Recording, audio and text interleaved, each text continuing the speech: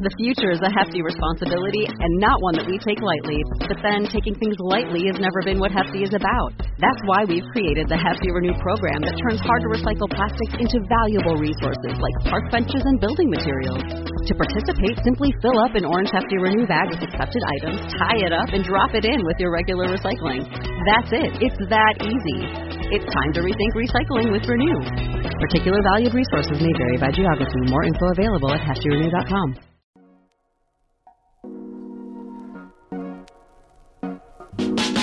Welcome to the Kottke Ride Home for Monday, December 6th, 2021. I'm Jackson Bird. Today, do you feel like the dialogue in movies has gotten harder to understand? It's not just you. Sound professionals dish on all the reasons why it's gotten worse in recent years.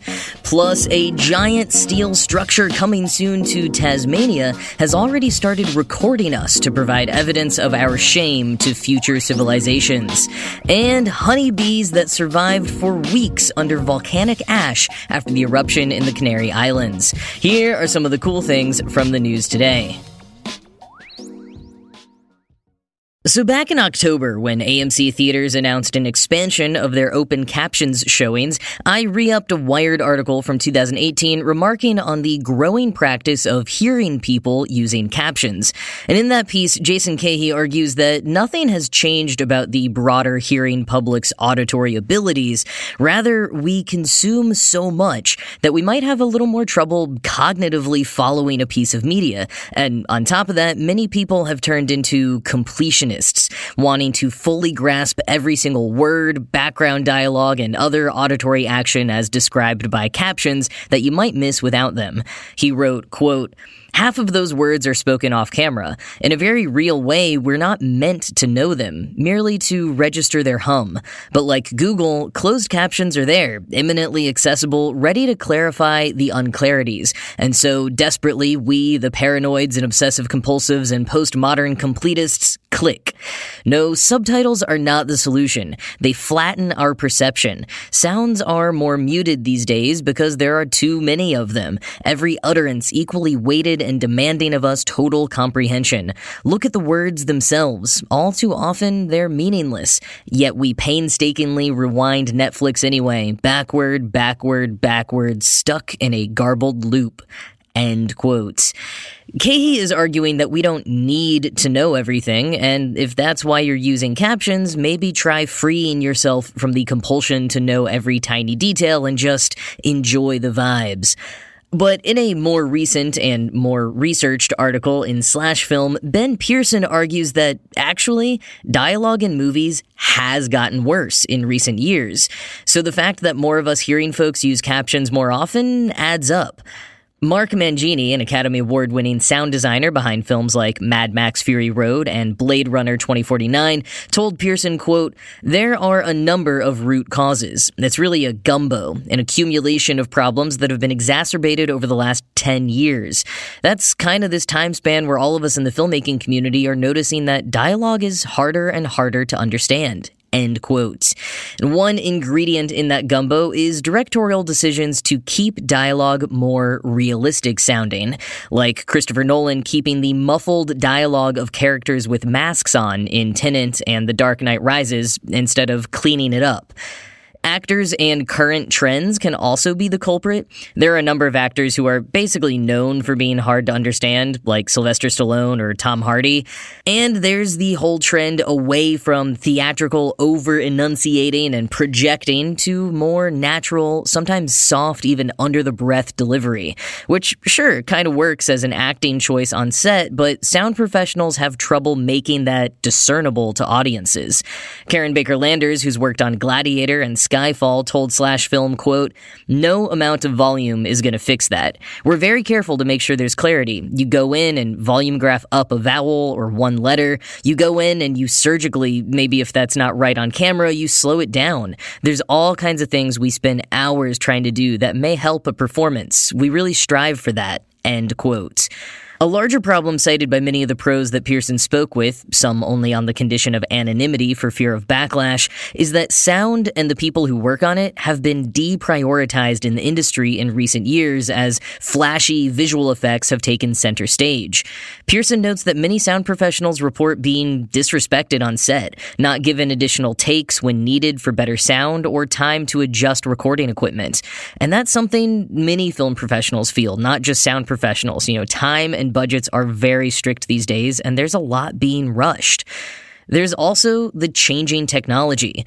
Because we can do so much more now with advanced sound editing software, directors and designers want more to be done, expect more to be done. And they can also request way more revisions because, unlike with analog film, when every edit reduced the quality, kind of like making a photocopy of a photocopy, as sound mixer Thomas Curley described it, now you can make as many edits as you want and not worry about distortion, at least physically.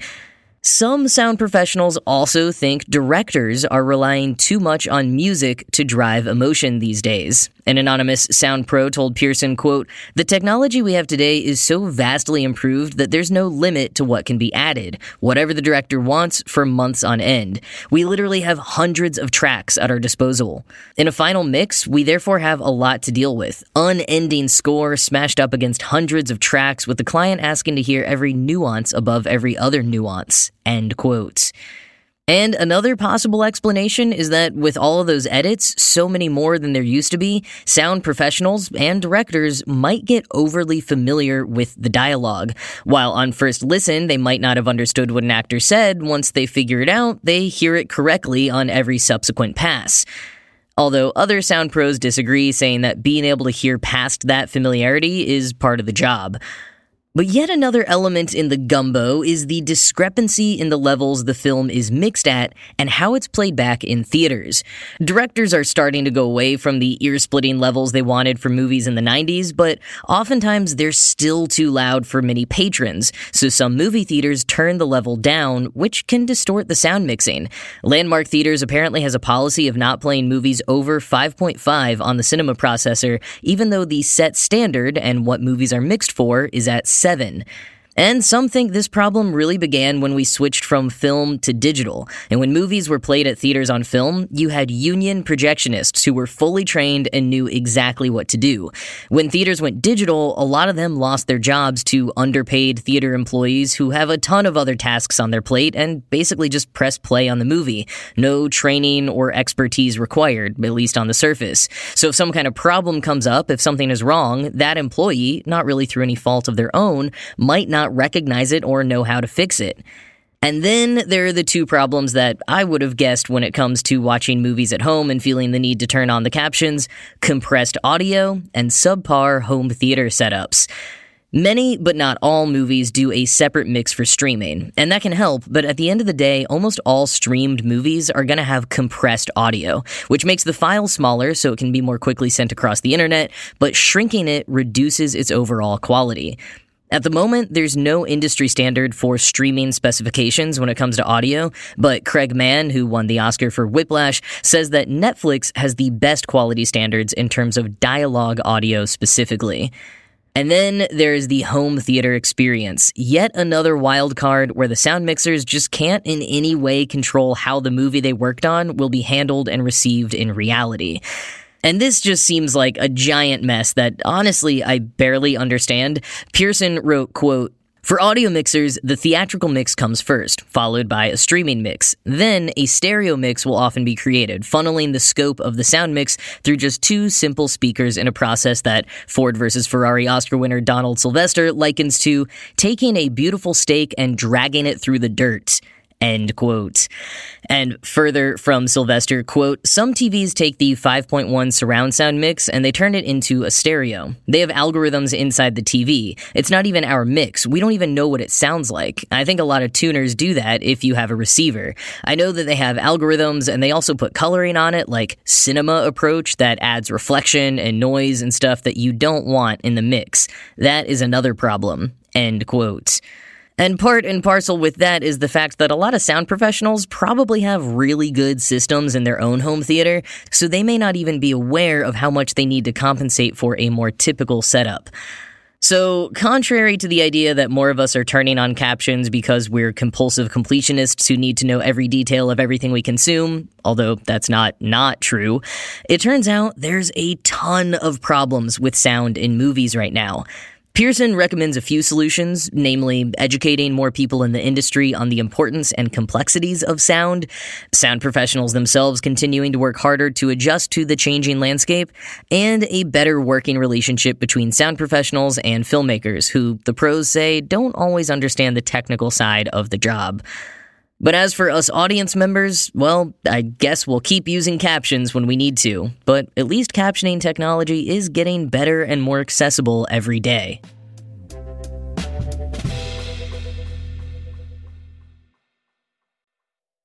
Coming soon to an unidentifiable location on a remote outcrop in Tasmania, a 10 by 4 by 3 meter steel monolith designed to shamefully record all actions and inactions leading to our civilization's decline.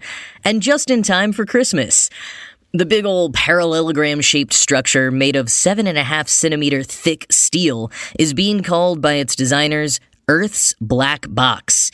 And while the structure itself has not yet been built, it has already started recording and collecting datasets, measurements, and interactions related to the declining health of our planet. The website says that its purpose is to, quote, provide an unbiased account of the events that led to the demise of the planet, hold accountability for future generations, and inspire urgent action. End quote. And quoting from ABC News Australia, the box will be filled with a mass of storage drives and have internet connectivity, all powered by solar panels on the structure's roof. Batteries will provide backup power storage. When the sun is shining, the black box will be downloading scientific data and an algorithm will be gleaning climate change-related material from the internet. Broadly, it will be collecting two types of data. It will collect measurements of land and sea temperatures, ocean acidification, atmospheric CO2, species extinction, land use changes, as well as things like human population, military spending, and energy consumption. And it will collect contextual data, such as newspaper headlines, social media posts, and news from key events like Conference of the Parties or COP climate change meetings. End quote. Tasmania was chosen for both its geopolitical and geographic stability, beating out other contenders like Malta, Qatar, and Norway, where the Svalbard Seed Vault, or Doomsday Vault, is. While the box itself is meant to be fairly impenetrable, it needs to outlive us and any kind of civilization-destroying climate disaster, but still be accessible to, hopefully, future generations, the data it's collecting, both historical and oncoming, is accessible on the Earth's Black Box website right now.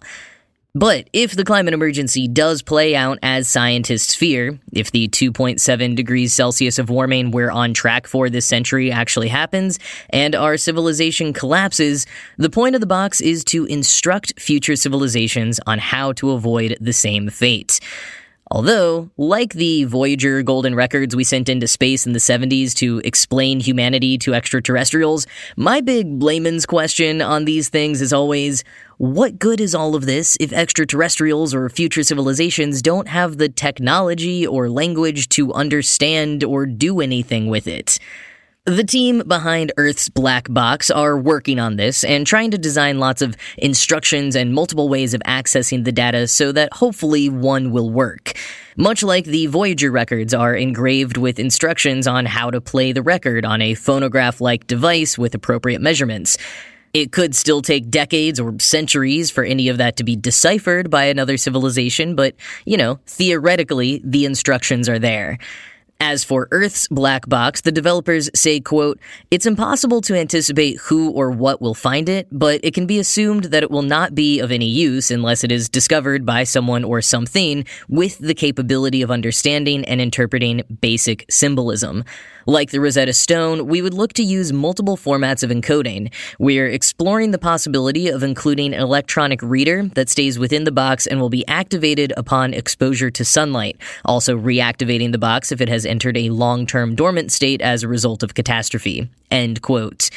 But honestly, while they are genuine about wanting to have something that could warn future civilizations, they do cop that a secondary purpose of the black box is putting pressure on leaders right now. As Jonathan Kneebone, co-founder of artistic collective The Glue Society, who is working on the black box, said, quote, "When people know they're being recorded, it does have an influence on what they do and say. That's our role, if anything, to be something in the back of everyone's mind." End quote.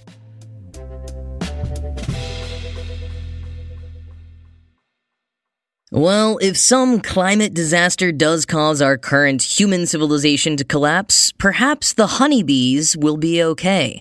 For all of the genuine concerns about honeybee populations being threatened by pesticides, loss of habitat, etc., the bees themselves are actually incredibly resilient. The New York Times reports that tens of thousands of honeybees survived nearly 2 months under layers of volcanic ash following the eruption of the Cumbre Vieja volcano in the Canary Islands. It's great news for the island of La Palma, where honey sales are a key part of the economy and bees an important player in the local ecosystem. It's a rare win after months of volcano-related devastation. But it's also a fascinating example of the strength of honeybees.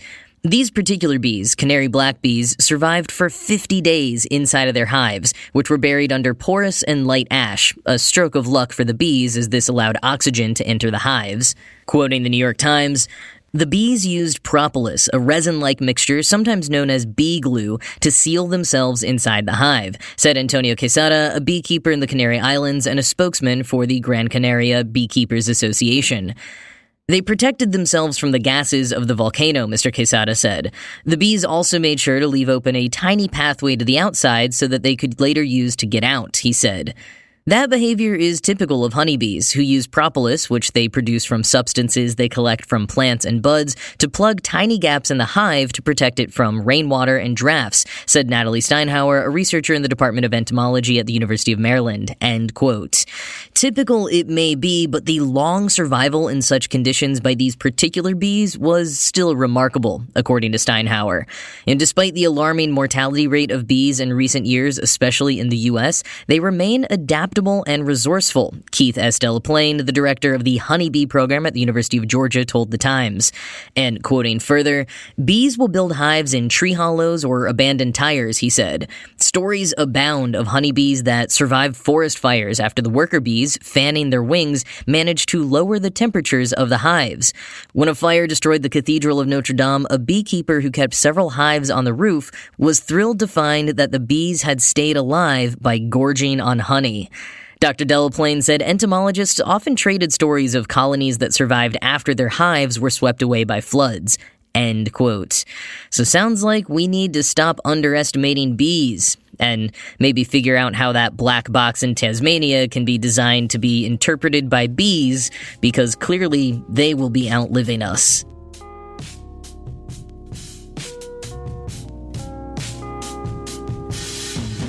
Well, alright, that is it from me for today. As always, this show was produced by Ride Home Media and Kottke.org. I am Jackson Bird, and I will talk to you again tomorrow. When you drive a vehicle so reliable it's backed by a 10-year, 100,000-mile limited warranty, you stop thinking about what you can't do and start doing what you never thought possible. Visit your local Kia dealer today to see what you're capable of in a vehicle that inspires confidence around every corner. Kia, movement that inspires. Call 800-333-4KIA for details. Always drive safely. Limited inventory available. Warranties include 10-year 100,000-mile powertrain and 5-year 60,000-mile basic. Warranties are limited. See retailer for details.